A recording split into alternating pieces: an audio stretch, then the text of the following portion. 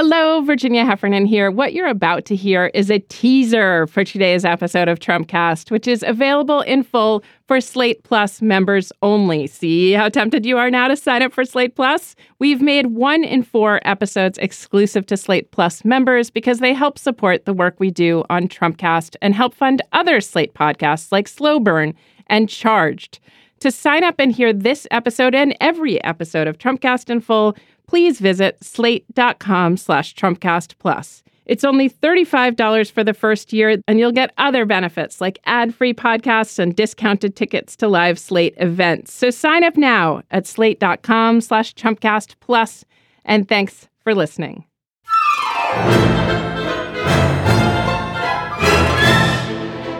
Hello and welcome to Trumpcast. I'm Virginia Heffernan. So walking along today, sunny day, happy about Pelosi, low level afraid as usual that I lost an AirPod, anticipating Sunday's episode of Succession, eating up my abdomen from the inside with acid hatred of Bill Barr, the usual. And I get in my head this Cattell Koenig song. She's this Welsh singer. And it goes, "Ain't no solace further up the road." I'm not going to try her Welsh accent, but it's amazing. Anyway, ain't no solace, the usual thing that I sing kind of all the time. And suddenly I realize there is solace. And it's not even further up the road. There is today a possibility, a glimmer of hope that even if justice doesn't prevail, right now, truth will out. When you have an administration whose primary policy objective is the obstruction of justice, what you have is an iron curtain, not between people and justice or people and what's right, but between concerned citizens and the truth. Looks like we might have a sexual abuser and liar about to be confirmed to the Supreme Court. Nah, let's not look into that. Okay, fine, moving on, Justice Kavanaugh. Looks like Mike Flynn might have collaborated in a kidnapping scheme with Erdogan, the brutal autocrat of Turkey. Or Jared Kushner, the president's son-in-law, might have cheated on his security clearance and collaborated with MBS, the brutal autocrat of Saudi Arabia, who tore apart Jamal Khashoggi. No, let's not look into that. Okay, fine, moving on. Flynn, go free, and here's some money, Prince Kushner. It's not that any of these cases are arguable. We and people on the, quote, other side don't have opposing views about them we can discuss. Instead, our mere legitimate curiosity and longing for truth about these cases is framed as evil by the right, so they can go on denying people the truth that they need to make decisions about their lives and about this leadership. Truth has been smothered by this president, but the hope is it will be smothered no more.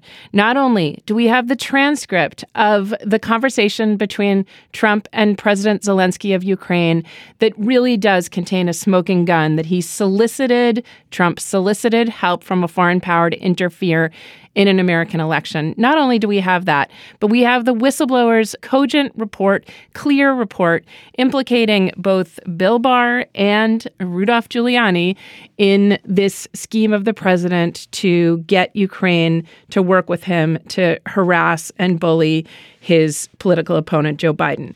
We have that. And we also have a motivated Congress and even some evidence that the Senate, which passed a resolution to get this whistleblower report released, even that some Republicans in the Senate are thinking toward the future, thinking that they want to know what happened with this president. Just the idea that we might learn the truth is sustaining me today and giving me, yes, solace. My guest today to share in this solace is Dahlia Lithwick.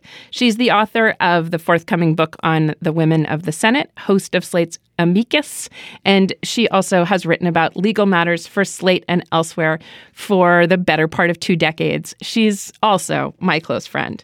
Dahlia Lithwick, welcome to Studio D for Trumpcast. D for drinking or for dying or for delirium.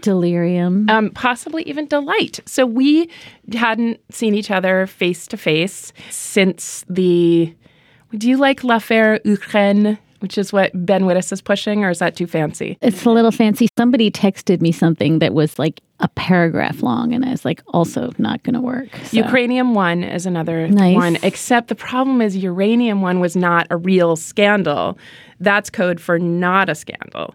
So, and this one is not just a scandal. It seems like a crime, but I'm going to leave that to you. You know, we have the impeachment inquiry and then announced by Nancy Pelosi, who's back as everyone's favorite, you know, kind of tough girl, and the kind of cascade of revelations around this call between Trump and the Ukrainian president. Tell me how it's been for you and how you've been parsing this. I think I would flip the causation there. I actually think but for the intimation that this was coming. Yes. And we have these 7 freshman Congress people who have all of them are in vulnerable districts. They've been very careful. They put an op-ed in the Washington Post saying, okay, now we're boxed in. Yes. And we've decided rule of law matters more. So I guess I just want to, I think that the reason I'm just being fussy about this, Virginia, is because I think the minute you impose consequences, then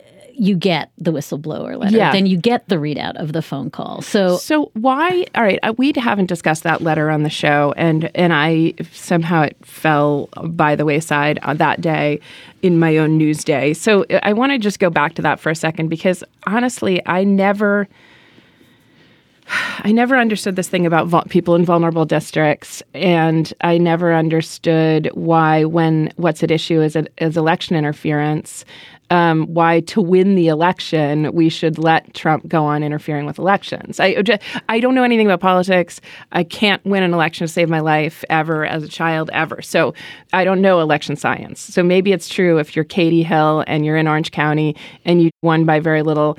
It's important to make people think that you're kind of cool with Trump so that you keep those people on the other side of the D line. But it really does seem penny wise and pound foolish or something. I mean, I think to be scrupulously fair, none of those 7 freshman Congress people would say, I'm going to make people think I'm cool with Trump. I think they would say, all I care about is the kitchen table issues that my voters care about. I'm just going to bracket Trump and the lawlessness and run on healthcare and run on the economy and run on, you know, the tax cuts for the billionaires. And I'm going to just pretend that this sideshow isn't happening. I think that was the calculus. Yeah.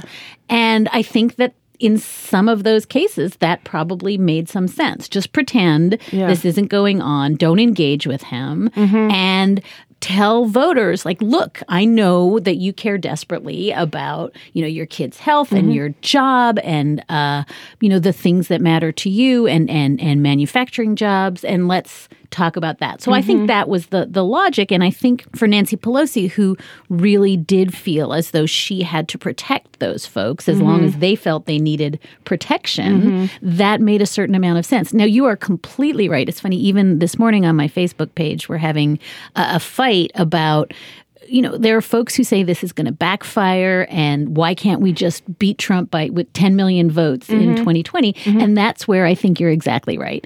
You cannot beat Trump by 10 million votes or 20 million votes or 30 million votes if he is using the power and the authority of the president to steal the election. And that's, I think, where that logic breaks down. And I think, in a sense, that this conversation about, oh my God, why this thing? Why not the 10 obstruction episodes in the Mueller report? And why not the emoluments? I think one of the reasons it's this thing is that this becomes symbolic of something that looks like Watergate. It's not that the president is enriching himself. It's that he is trying to steal an election. And you can't win at the ballot box if the ballot box is broken by the president. Yes. He's also using the people's purse at the Congress, the discretion of the Congress, to punish people who don't punish his political enemies, namely Ukraine. So, I mean, the stealing and the abuses of power that have pretty direct effects on us, those are the things that make me think impeachment has always been a kitchen table issue. I mean, I think Elizabeth Warren and, you know, Steve Valtine, who does impersonations and jokes and sketches on the show, says he's going to love Elizabeth Warren as if he's never been hurt before. And I think we may have to do that, those of us disappointed Hillary voters.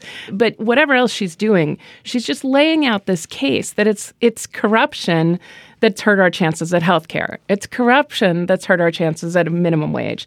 It's abuses of power. It's the oligarchy. It's the billionaire class that we're seeing spelled out in such graphic detail during these last 3.5 years. I mean, I really, really had no idea the extent of the MBS, Jeffrey Epstein, Donald Trump nexus. And we're learning all that. And Elizabeth Warren is able to keep all that before us. She stays off Fox News, just stays off Fox News. Who cares? It's propaganda for money and I'm not doing it. And then she says instantly, this is what it says in the Mueller report. He should be in handcuffs. I'm for impeachment. And all those things at the same time, she's pushing for progressive policies on kitchen table issues and making it clear they're all of a piece, that you can't not tax in every way the rich, hold them accountable and the powerful, that unless you do that, you're not going to end up with the policies that you want. And I think that connection has been made for the American people. But maybe I'm wrong. Maybe they say impeachment is part of the sideshow, consistent with Trump's tweets and everything else. And the business of America are these 10 other things. Or maybe that just switched. Maybe I was wrong. And then I wasn't. I've been thinking so much about, especially, I think, because it's becoming clear that they're going to do a fast-track impeachment investigation. They're going to narrow the focus way down just to the Ukraine, this brief episode. And they're going to leave in the rearview mirror all the obstruction and the emoluments, all the stuff that we've got 6 House committees that have been investigating so many things. And we might just give this over to Adam Schiff and say, take it on the whistleblower. And I've been wondering whether the cost benefit of that is just completely nutty, given that this is the same kind of thing that the American people forgave in 2016, right? They knew, whether or not we call it collusion or corruption or a conspiracy, they knew that Donald Trump was inviting Russia to get involved in the election, and they thought it was hilarious. That was our preview. Aren't you compelled to hear more? You can. Just sign up for Slate Plus at slate.com/Trumpcast Plus to listen to the full episode and get all our podcasts without ads. That's slate.com/Trumpcast Plus.